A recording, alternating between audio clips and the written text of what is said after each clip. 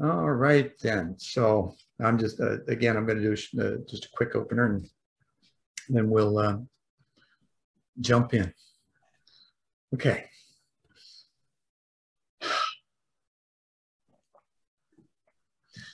Namaste and in Lak'ech, and welcome to this episode of One World in a New World. I'm your host, Zen Benefiel. And as I've said before, Namaste and in Lak'ech both come from ancient languages. Namaste from the Sanskrit, spoken it's Brahmi, and in Lak'ech comes from the Mayan.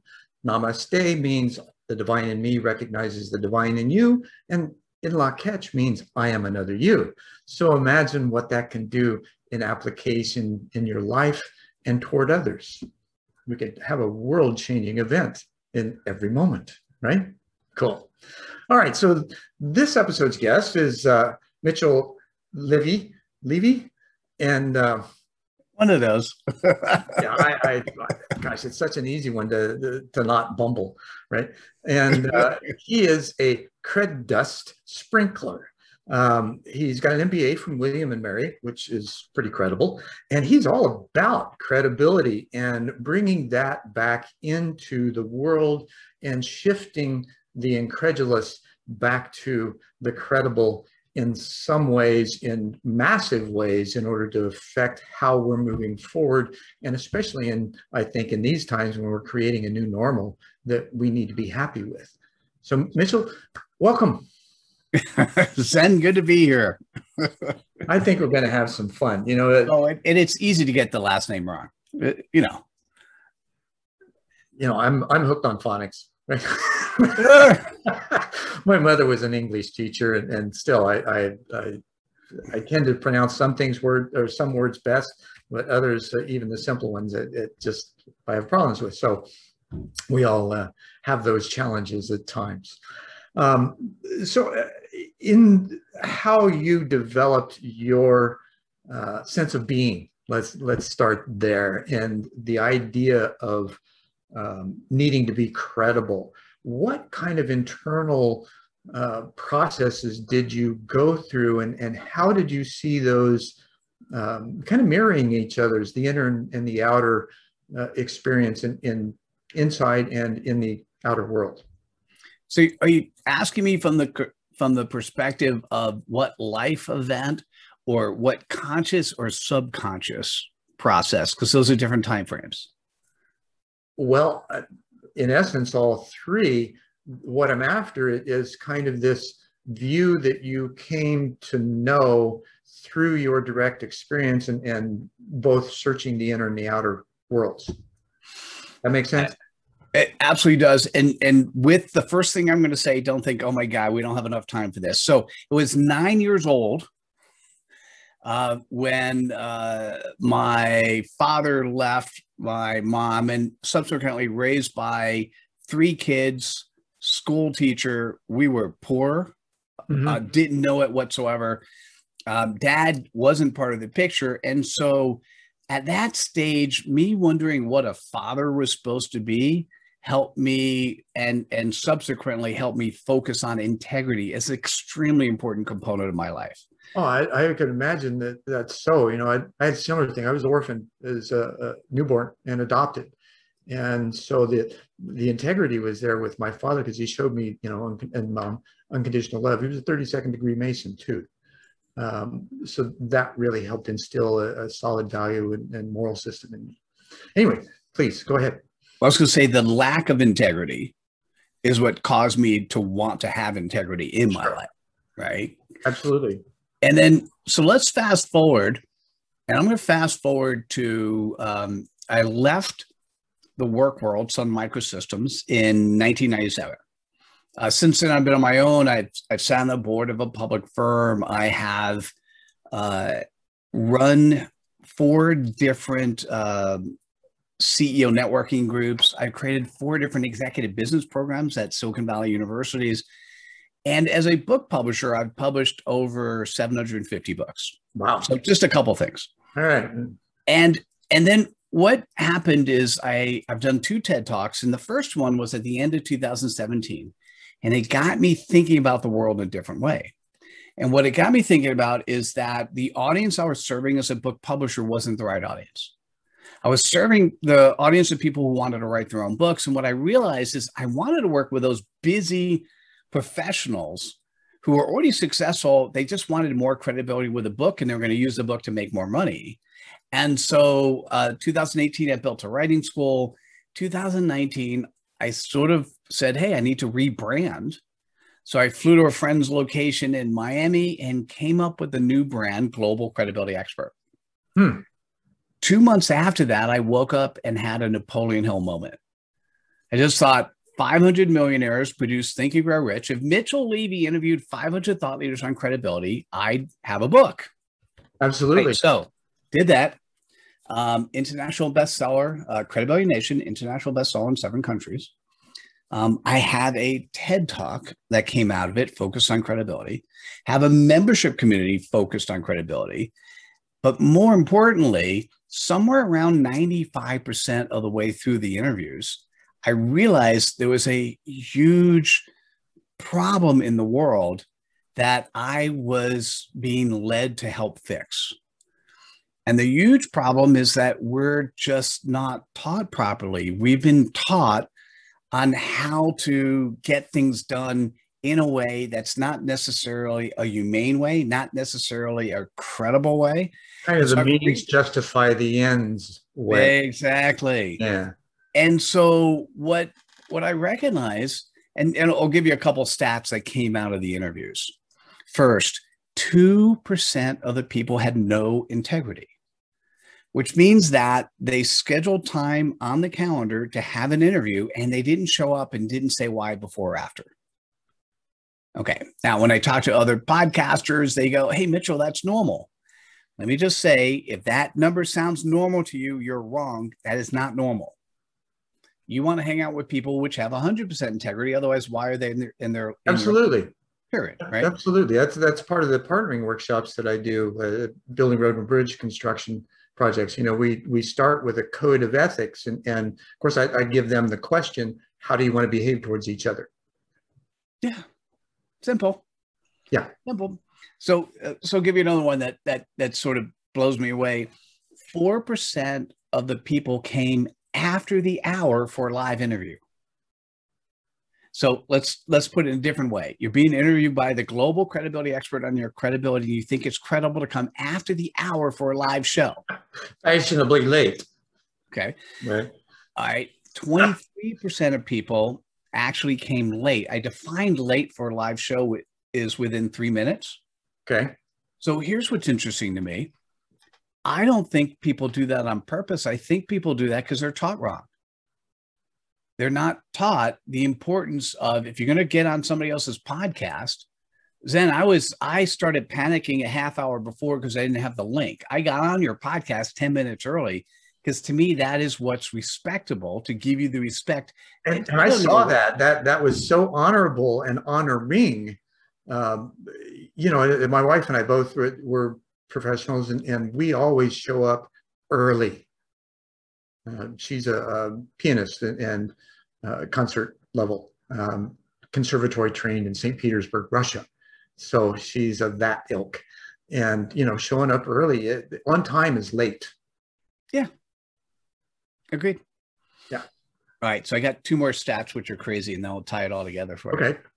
So once you could tell in our conversations that it's pretty transparent, and, you know, it's the no BS. Let's just get to it and let's enjoy what we do. And you could ask any question. I'll give you when you get to know somebody, when they speak from their heart and you get to know them, that's really what we want for anyone we interact with. Absolutely. So 80% of the people I interviewed, when I went back to look at their asynchronous presence, so how do they show up on LinkedIn? How do they show up on their websites? It sucked. Now, let me be clear on that. I say that for shock value. Okay. It may not have looked bad, but it doesn't show me who they are. It shows some marketing representation of who they are, but not who they are. It doesn't show me their heart. Yeah, it's the window dressing. And it's bad window dressing. Yeah. Not just window dressing, bad window dressing. All right, here's the one that I'm still in shock. 98%. Now remember, I only talked to thought leaders. It's now, as of this morning, 603. 98% of the people I talk to cannot articulate who they serve and the pain point they serve in 10 words or less. 98% of people, and I call it a CPOP, it's really your purpose. 98% of people cannot articulate their purpose. And then it surprised me. And what I was able to do in interviewing people is I realized I had a superpower. One of those superpowers that I have is clarity. And that is to be able to articulate in a short period of time who you serve and the pain point you serve. Right. So my CPOP, when I was doing the interviews, the CPOP I came up with was really broad. It's still huge, and it's my bigger overarching. It's humans that want to be seen as credible. Right. So humans is who I serve, and that want to be seen as credible, both pain point and aspiration point. What I'm going to say now for Credibility Nation, because I wanted to more narrowly define the focus. Sure. It is businesses that feel invisible. And there's so many reasons. Now look at the 5 stats I gave before. Any one of those stats could be why somebody seems invisible. They come late. They apparently have no integrity. They have a shitty asynchronous presence. They have no idea who, by the way, they have no follow through. If you have 98% of you listening don't know who your purpose is, how could you possibly be anything but invisible? Because people can't see you. Right. Just to be clear. Right. So okay, so let's leap into the science aspect of that, and quantum physics and resonant fields and harmonics and the things that those create, which we, and I'm sure you're aware of the 3 brain systems from the ancient or traditional indigenous philosophy. The gut's the first brain, which is where we intuit the gut feeling, right? And then the heart, and then the head. So we're taught not to think about the heart and the gut. We just process everything in the head and wonder why we experience chaos or invisibility, right? So from that gut feeling, there's a lack of resonance there. Something feels uncomfortable, right? When people look at you or a company, let's say. And so there's something that's just not quite right. You may have all the services that they're looking for, but there's something that keeps people from engaging, right? And so that's what I hear you saying, that you're uncovering for them apocalyptically, right? It could be that, and I'll give you another word. So this is one of my, so I invented new words. First, I have an updated definition. Oh, I love it. Credibility. And you mentioned cred dust, but let me give you another word since you just mentioned it. It's called cred crud. So cred crud are the things that you do that hurts your credibility, but they're minor. Okay. So let's be clear. For some people who have unique names, they use different names on different social media platforms. So I could find you on one, but not find you on the other. Cred crud. If you have branding, that's an error in branding. I'm going to say, I don't want to use the word branding because it has a marketing and a connotation associated with it. That's not always positive. It's sometimes dubious, but the answer is yes. Congruence, continuity. Yes. Okay. One of the things that the biggest cred most people have is they have the wrong copyright at the bottom of their website. Right? It's not necessarily, or they have their name and they want to feel important, so it's all caps. Right? So what happens with cred crud is it doesn't, any particular form of cred crud doesn't immediately rule you out of a situation. But the more cred crud you pile up, just like if you go to the dentist, a little bit of plaque doesn't guarantee a cavity, but the more plaque you have, the better chance of a cavity. The more cred crud you have, the better chance that you will not be seen as credible and they just will pass you by. Right. That's what happens. So let's turn this inward, right? How did you see that? What are the things that you noticed in yourself, if there were any, that you saw reflecting in others and things that you could assist in as a process of your own growth?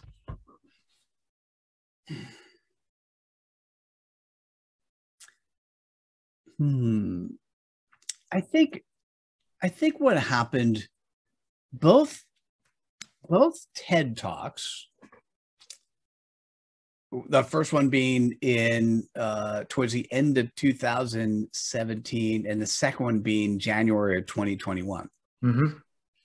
Both TED Talks allowed me to look a little bit more inward, and specifically on how I was taught and mentored. And so in the first TED Talk, what I realized is my first real male mentor was my first boss out of business school. And he was hedonistic or narcissistic. So he taught me all these horrible things. Yeah. Right. And I thought, and in my entire work career, when I was working for corporate, apparently what I recognize is I never really answered the question exactly the way I wanted to. I always answered questions the way I thought my boss would have wanted me to ask. So that would be codependent. That would say authenticity, right? Right. And so in other psychological terms, that would be codependent, right? Because it would be codependent. Absolutely. Yeah. Right. And so that was something, as soon as I left corporate and started working for myself, that habit, it was easy to throw away, because it was so much fun when I answered a question for a client and they said, "What do you think of this?" And I said, "I think it sucks." First time I actually gave my true opinion like that. And I almost physically, I was guarded like this, right? Oh, sure. But what ended up happening, he goes, "Well, nobody ever talks to me like that. Tell me more." Right. So that was really valuable for me. Well, and that's honest and authentic in how you felt about it. And this is something, as you're saying, we're not necessarily taught. And this is, talk about superpowers. I was interviewed on a superpowers podcast, and they asked me, I'd never thought about what my superpower is. And they asked me point blank, "What's your superpower?" First thing out of my mouth, didn't have to think a word: vulnerability. Nice. Right. So in order to be honest and authentic, you also have to be vulnerable. You have to be willing to just lay it out there. And, which is a tough one for a lot of people to get through, because they want to be accepted. They want to feel safe. They want to be acknowledged. And those kinds of fears of not being so get in the way. I'm with you. And so by the way, let's come back to the definition of credibility, but I agree with your statement in terms of what you said. So the second time I looked at it internally was when I was looking for the second TED Talk, because I thought I was over most of the silliness that my first male mentor boss taught me. I heard you wanted to say Michigas. And it took me 33 years since he taught me his stuff before I was doing actually 3 years before I did the first TED Talk, and 3 years after that I did the second. And I kind of realized that, he taught me silly things like how to treat the people working for me like crap, because they're supposed to serve me, not serve themselves. How to completely just be inauthentic by giving people exactly what they want to say. I got over a bunch of those, but it wasn't until 36 years later in practicing for the second TED Talk that it turned out. So one of the cool things I did is, now this was during COVID, and because the first TED Talk, anywhere I was speaking, I found magic words. Magic word is, I'm giving a TED Talk and I jump on the stage and try it. Yeah. Everywhere I went, somebody said yes. So in the second TED Talk, it was during COVID. So there were no stages to jump on, or at least no stages that were physical. Right. So what I ended up doing is I ended up having 30 different sessions where I would jump in front of people. My first one actually happened to be in front of 80. It was in a group of people in Dallas. And then my 10th reviewer said something that I recognized that I still hadn't let go my first male mentor. And so here's what he said. He said, Mitchell, those people who are teaching you to be dubious, to me, dubious is the opposite of credible. Right. They're innocent because that's what they were taught. And those before them were taught that as well. Oh, and the thing is that these teachings, they're not just localized or recent. They are historical, and they are embedded through cultural and sociological memes and creodes, using Sheldrake's work, and that they're embedded so much that they're in our DNA because they're passed through genetically as well. All kinds of patterns are such. And so we have to overcome those. And I want to acknowledge that what is the three greatest fears? Number one is public speaking. Number two is death. And number three is divorce. And your ability to jump up and speak publicly, right, is rare. And I'm sure in a lot of ways, you get up there just because you know you can. You've gone through the process of overcoming that and realizing, oh, wow, this can be fun, you know, because it's spontaneous in a lot of cases. You've got prepared work, right? But a lot of times, especially when you're interacting, it's spontaneity. I do have a way that I could share for people how to talk. And it's what I do all the time. But let me finish this one thought, and then we have two things we've said. And so the one thought, by the way, really interesting thought, thinking and interacting with you, by the way. Oh, thank you. You're welcome. And so what I realized when it was the 10th reviewer, and he goes, like I said, he said, Mitchell, those people will teach you they're innocent, and you need to not hold them accountable. So that was 36 years. I finally forgave, which was the last piece of dubiousness I was holding on to.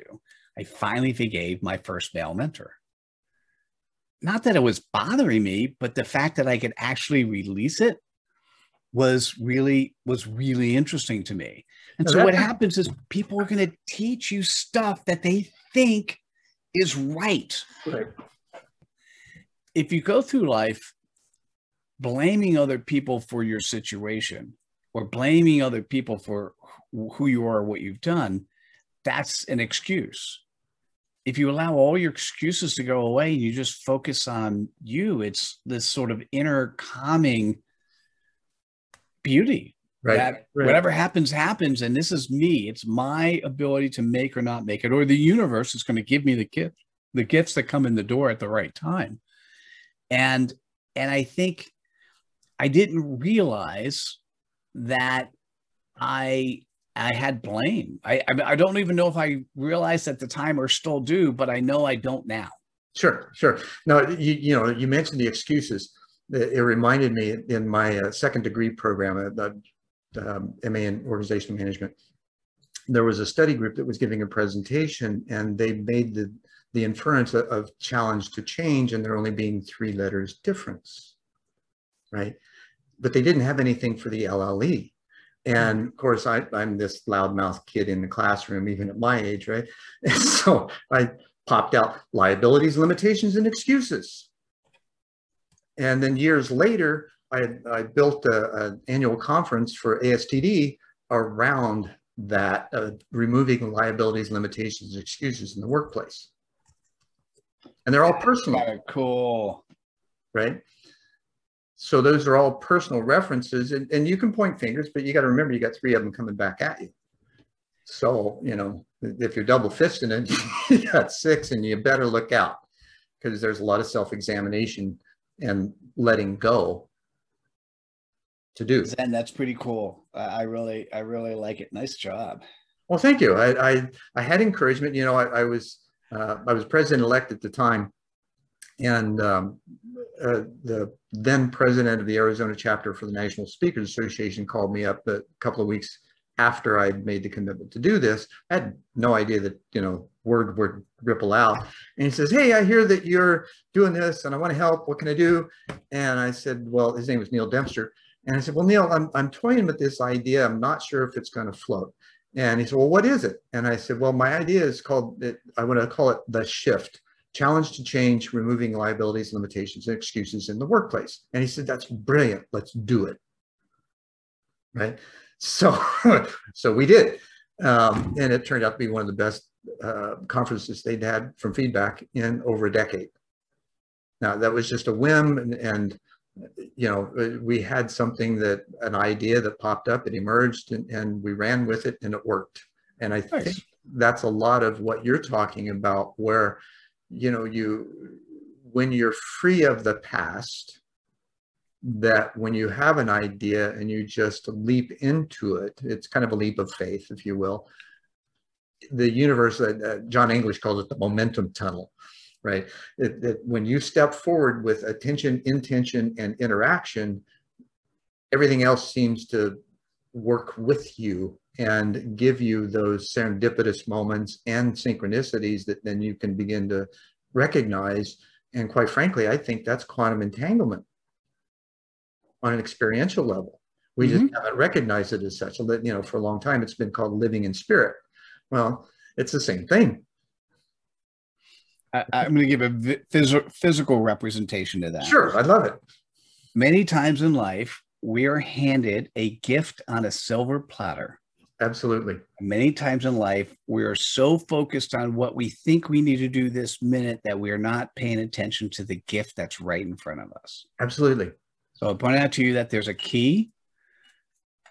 There's a key, there's money, there's vibration. There are many gifts on your silver platter that many people just sort of forgo. And I would encourage people that when the gift comes your way, to grab it. Yeah, that's what I tell my coaching clients as a transformational life coach. I said, they ask, well, what am I to do? I said, just pay attention to what's in front of you, right? Don't look to the horizon. Don't look beyond today. You know, just do what shows up in front of you. And as you become aware of what that is, then you'll have a better interaction with it because you're paying attention, and your intention is to pay attention, right? And it's phenomenal how that, and it's phenomenal as to how that really works, because it seems magical to many of us, and it's just science we don't understand, in my opinion. It's, you know, decades of investigation and experimentation to come to that realization, let alone be able to live it. And I think that's part of what you're talking about is that credibility of being in that place and available and vulnerable and willing to participate with your full being. Yes. So since we talked about that, we'll open up the definition of credibility. So if you look in the dictionary today, it is only 1/3 accurate. What the dictionary says is credibility is the quality in which you're trusted. But that's only 1/3 accurate because that definition, it's been around for a while, but where that definition comes from, think about trusted to do what? Well, let me tell you what I think it is. Let's just talk about book publishers. Okay. Why they would have liked in the past, before the democratization of book publishers, or music, before the democratization of the internet and the music industry, is you'd have a book publisher who'd say, here's the author. They are credible. Okay, here's what they're saying. Here's the author. Trust me, they're the ones who could solve your problem. Buy their books so we can make money. So that's the whole profit over people and planet agenda that we've been experiencing for millennia. And Absolutely. Now we're flipping it with credibility to people and planet over profit. Doesn't do away with the profit. Right. Profit's still important. Right. And so let's add to the definition. Credibility is the quality that people know you, like you, and trust you. And so on the know you, it's not that they know of you, it's that they know you. So underneath those 3 pillars, know, like, and trust, there are now 10 components. And so these came out of the interview. So on the knowing side, number 1, you'll love this, is servant leadership. Yeah. Okay. So you got to be a servant leader. 2 and 3, you have to have the intent and commitment to do the right thing. And the fourth area is having integrity. Just basically, how do you share your integrity? Mm-hmm. And so when you're interacting with somebody, typically you hear the phrase know, like, and trust, but the truth is I want to trust somebody first before I could decide to even spend the time to get to know them.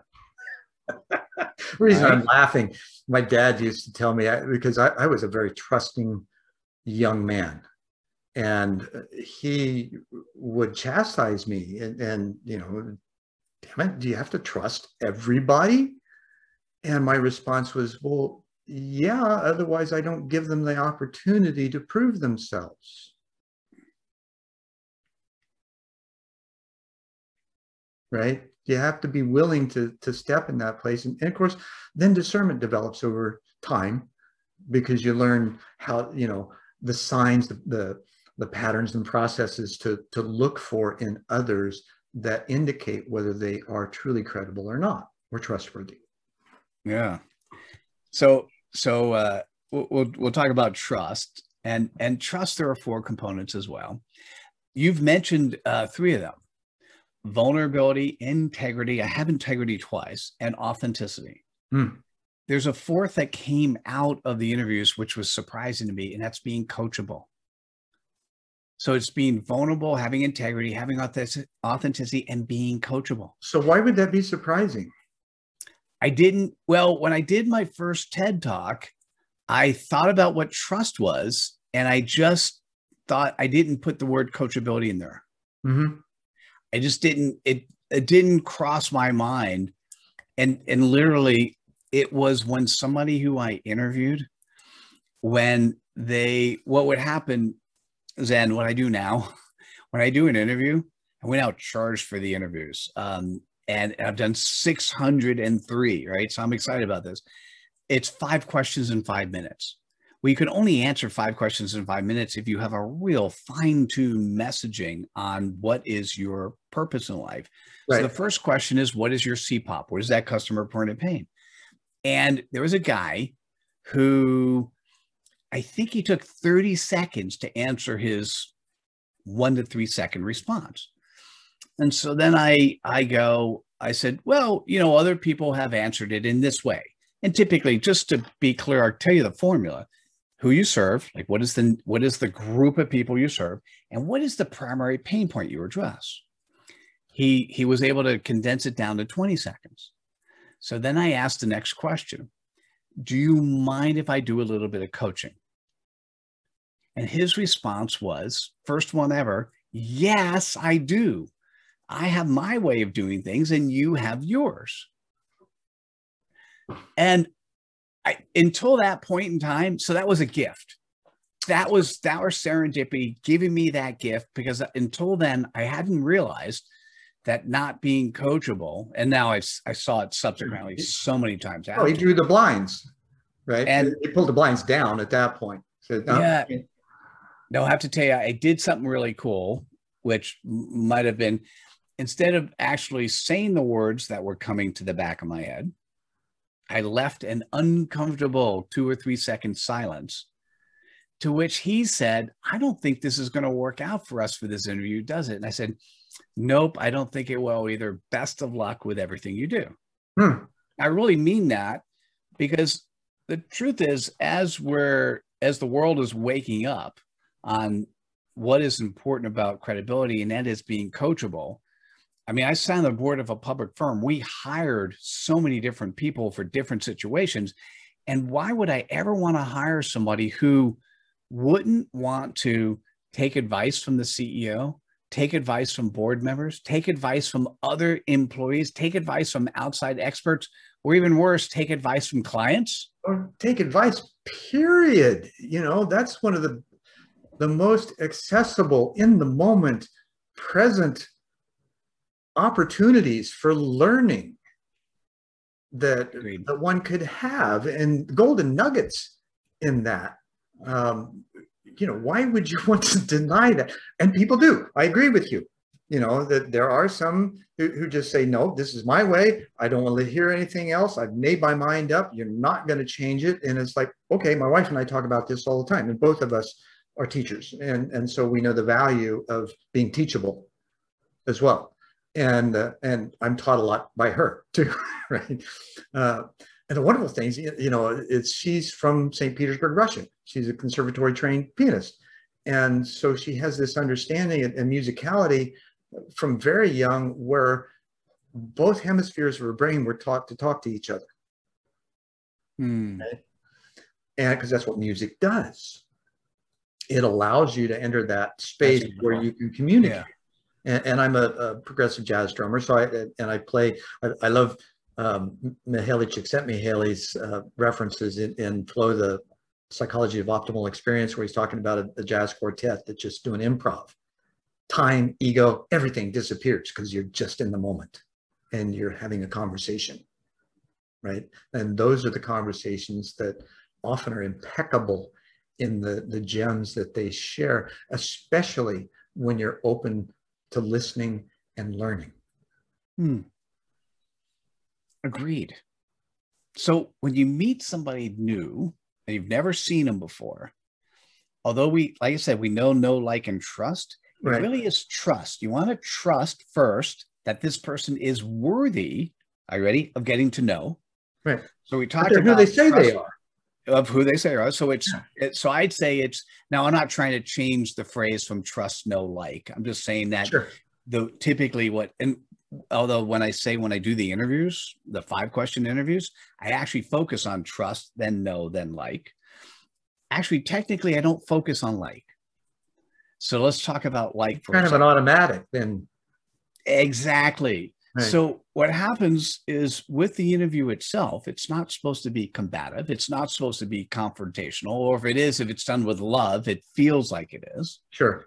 Right. And so sometimes question feels good. Just questions feel confrontational to some people. Yes. Yes. It depends on the questions. Like some people want a scripted question, right? Or they want the scripted approach so they could prepare for it. And like you asked me something I didn't expect, so I had to take a second to think about it. And that's okay, right? Because that's part of... Absolutely. You should take whatever time's necessary, we call it a pregnant pause. That's why, because there's something there emerging, ready to give birth in that moment. And we don't necessarily, because we have to think a little bit or feel what our response might be and then interpret it and put it into words. So there are 2 components associated with like. Now, I've never actually understood what it means to be likable before, but they just naturally flu's not the right word. They naturally came out of, and I can't even think of the right word, of the research. It was really interesting. Under know, it's servant leadership. Bubbled up. Under trust, bubbled up. That's a better one. Thank you. You're welcome. Thank you. Under trust, it was coachable. Under being likable, there are 2 elements. One was, I call it sharing the stage, although you mentioned it at the beginning. It's sprinkling cred dust. Mm-hmm. And the second is to show respect by showing up when you show up. And we talked about this both ways. Sprinkling cred dust, in essence, what that means is paying highlight. You do it all the time, Zen. Paying highlight to other people so that you're pointing out their ideas, thoughts, and actions. Right. Everyone wins. We are taught, however, traditional education, we're taught not to share our competitors or other people. So this is going against traditional thought process, but that is, you want to win in life, spread cred dust.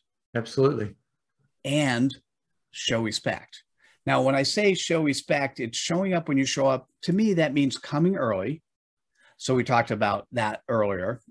Now, you have a Zoom meeting with somebody coming 1 to 2 minutes early. If you have an interview, 10 minutes. Okay. So come early, come prepared. There is no way in today's world that you shouldn't spend at least 5 or 10 minutes Googling the person you're interviewing or interacting with before you talk to them, so you're up to speed with who they are and what they do. And then here's the most interesting one. Come with your heart. So this is, you talked about the 3 components before. It's come with your gut. Yeah. It's allow your intuition to work and come with your heart. Now, this is shocking to me. I don't mention this as a stat. Only 50% of the people, when they initially walked into the interview, show me their heart. Only 50%. So let me just I'm think about this. surprised, honestly, I'm surprised it was that high.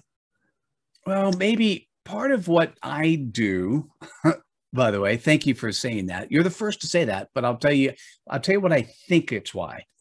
When somebody would sign up for an interview, I sent them a 16-minute video on how to prepare. Ah, By the way, I always find that fascinating. I send a 60-minute video to prepare for a 5-minute interview. Okay. So but it works, right? You give them an honorable request, and you show them, okay, here's some opportunity to prepare, so that you have the ability to be prepared, first of all, and to know what to anticipate. And this is what I think a lot of people are afraid, because they can't deal with the unknown, right? They want to know what to expect. And too often, you've got to throw your expectations out the window in order to be fully present and show your heart. Yes. Yeah, well said. And Thank you. It's just really fascinating to me. So once again, I'm going to put it in a slightly different perspective. So you're being interviewed by the global credibility expert, and you think, without showing me who you are, only 50% of the people walked in the room wanting to show me who they were. Right? It always amazes me, because once again, we're taught to be protective, that we were hurt somebody before, so we don't want to do stuff again. And the only person you're hurting by not showing yourself is yourself. Right. Yeah, because you don't give the other person the opportunity to get to know you, and nor do you give them the opportunity, or them the opportunity to know you, or you the opportunity to know them.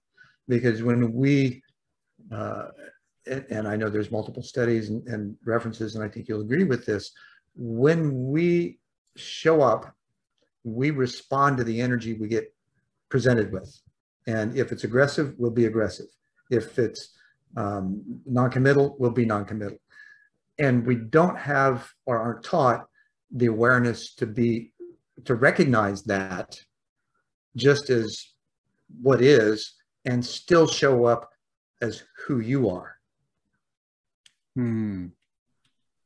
And be comfortable in the uncomfort, be comfortable with the unknown, because as you know, there's nobody there they're going to hurt you. Nobody's standing around with a gun, right? Now, certain situations that may happen, but that's not what we're talking about, right? We're talking about showing up to be and do in a way that is representable and acknowledging and honoring of each other. Yeah. Cool stuff. Very cool stuff. So did you have a finish to that, or let me ask you a question? In those people that didn't show up, what do you think, or what would have been, if you were in their shoes, right?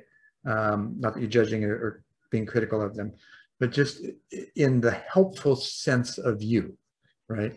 What would you offer to them? So let me tell you what I did, and then I'll tell you what I would offer them. Okay. So what I would do, I actually was successful at moving that 50% to 80% in the green room. Okay, I can see that. First words out of my mouth: I'm here to make you shine. If we're not ready to go in a way that you're going to look amazing, we can reschedule. Release valve. Right? People felt really comfortable. And then I would talk to him. I said, listen, this is not about me and coming up with, like, I would help people clarify their CPOP, their customer reported pain. It just happens to be a really interesting superpower that I have. But it's not really me. It's a teachable skill. Right. I actually have taught other people how to do it, and actually have a course where people can teach themselves. So it is a teachable skill. It's just following a formula that's different than what most people do. Sure. All right. So I was able to increase that. Now it's still 80%, means that there's still 20% of the world that, even after being told that we're going to bring out your best, did not show me who they were, either because they're incapable or they're period, or their barriers are so strong they can't get over that. Right. And that's for you to work with them as clients, not for me. Okay. Right. Now, what would I recommend instead? Essentially, of the likable piece, I would recommend the come prepared. Now, I know it says, come early, come prepared, come with your heart. I know it says that, but even knowing that, how many people read directions? Right? Even knowing that, to show up in a scenario where love can come your way, and to come and show respect by coming early, being prepared by either watching, in this case, I watched a past interview of yours. I looked, Googled you and looked at you and what you were doing. So coming prepared. I try to be as transparent as possible. And I think I don't know if I accomplished that or not. Yeah. I don't know. I still had questions about who your audience was and who you served. Right. So I got some of it in doing research, but not enough. So that's why when you and I were talking, I asked questions, and then you were able to answer those questions immediately. Right. So what I would say is really show respect from other people. And if you do that, that level of respect, it is respectful for you to come early, to come prepared, and to actually show people who you are. It is disrespectful to want to hide from the person you're in front of, because if that's the case, why make the appointment in the first place? Exactly. Simple. Right. Good question. Thank you. Great answer.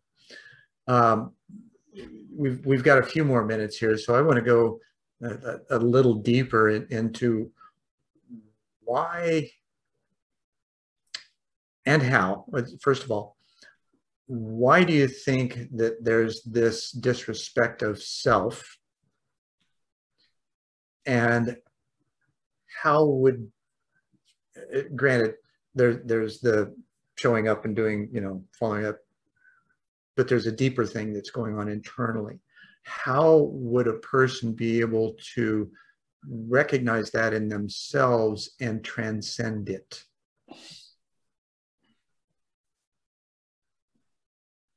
Because you've had, hundreds of experiences with this, so you've got a pretty good, bird's eye view.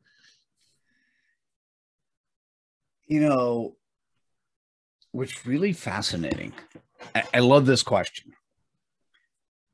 I've said that too many times, so I won't say that again. That was me recognizing that some people use that as a crux. Oh, I love your self-awareness. So what's interesting to me, if 98% of people do not live their purpose because they don't know what their purpose is, the most important thing you could do is articulate your purpose. So how can you do that today? Well, if you're listening or watching, here's what I'm thinking is figure out, and I call it a CPOP, figure out your CPOP, figure out who you serve, the customer base you serve, and the pain point you address. And if you can clearly and easily articulate who you serve and your pain point, there's a couple of things I'm going to say. First, is that clearly articulated in your asynchronous presence? Because with 80% of the people I interviewed, it wasn't.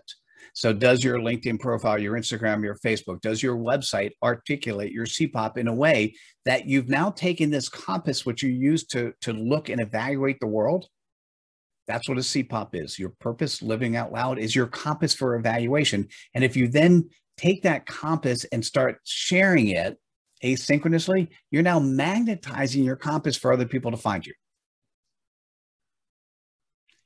And therein enters the science again, where you create, and this is, many people call it the law of attraction, right?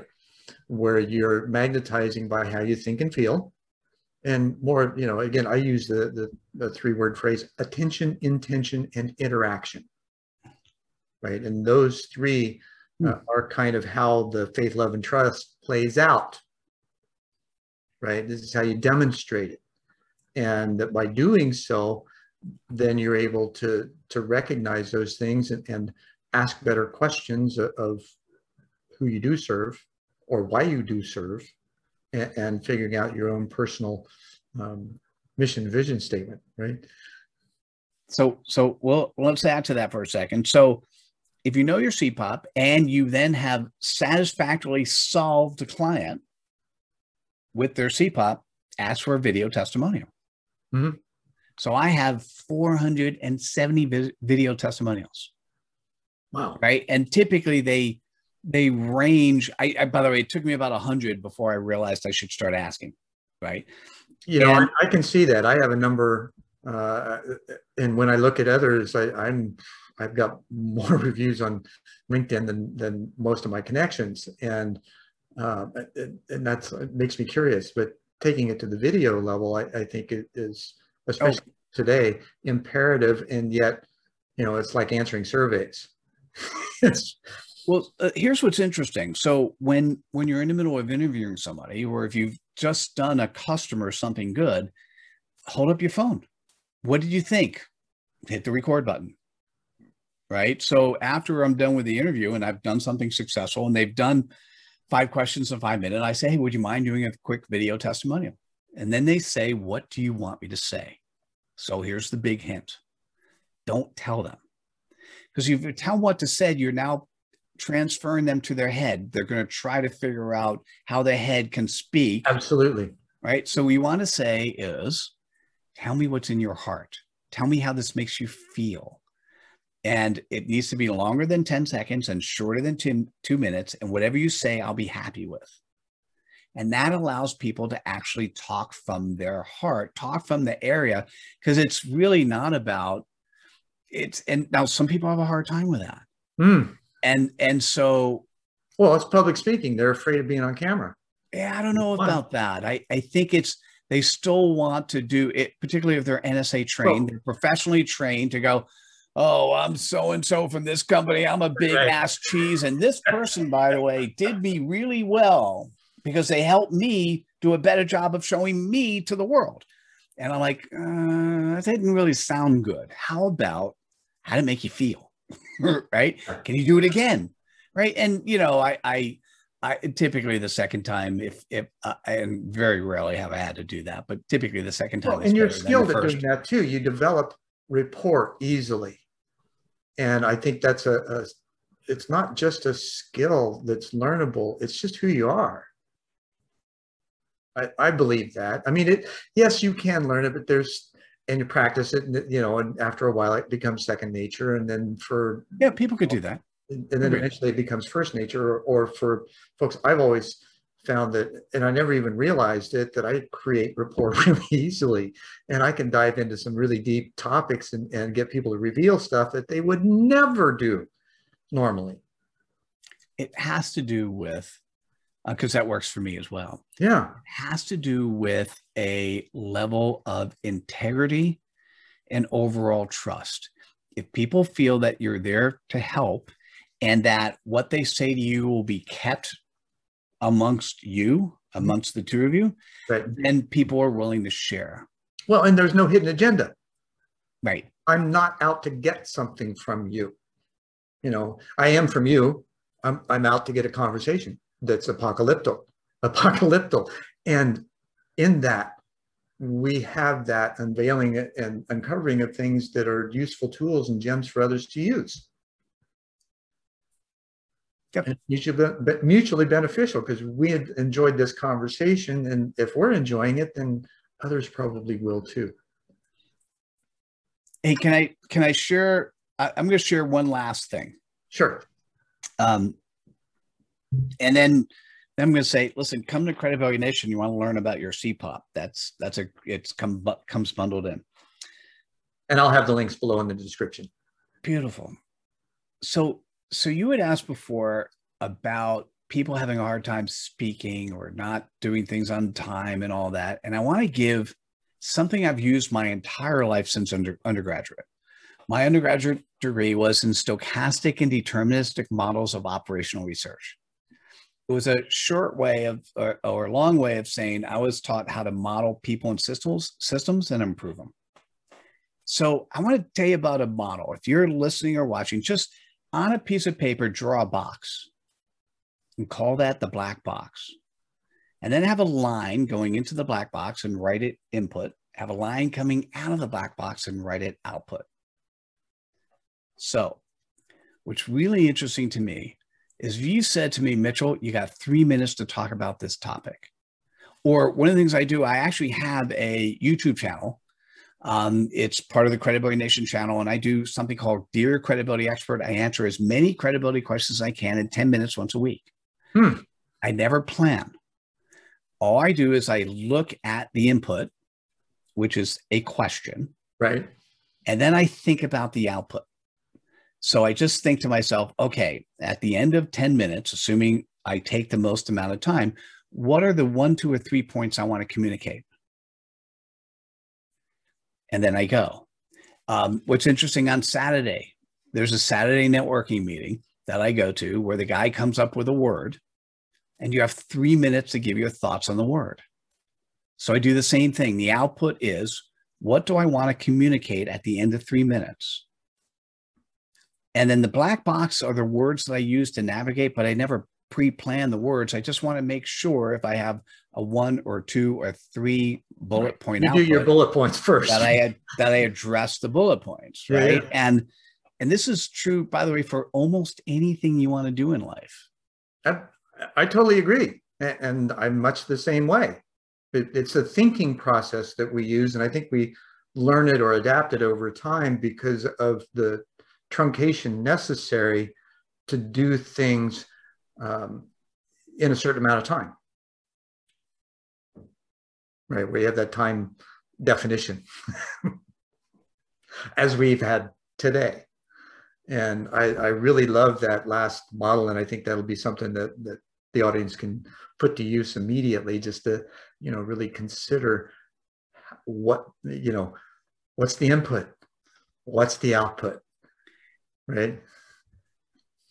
And then what often happens in many situations, we get caught inside the black box. So most people start talking about the black box, where if you don't know what your parameters are of what goes in, and you don't know what your desired results are of what you want coming out, I get lost inside the black box. Sure. So I need to define the inputs and outputs, and then the black box navigation is the easy part. Absolutely. Very true. Mitchell, it's been a wonderful conversation. I've loved it. And I appreciate your time. I honor who you are, and I look forward to further engagement.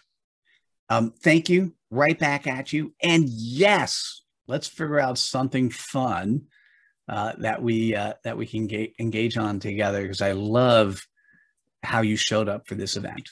So thank you. Super. And thank you. And namaste and in lak'ech. Thank you for watching this episode of One World in a New World. I'm your host, Zen Benefiel, and I will see you next time.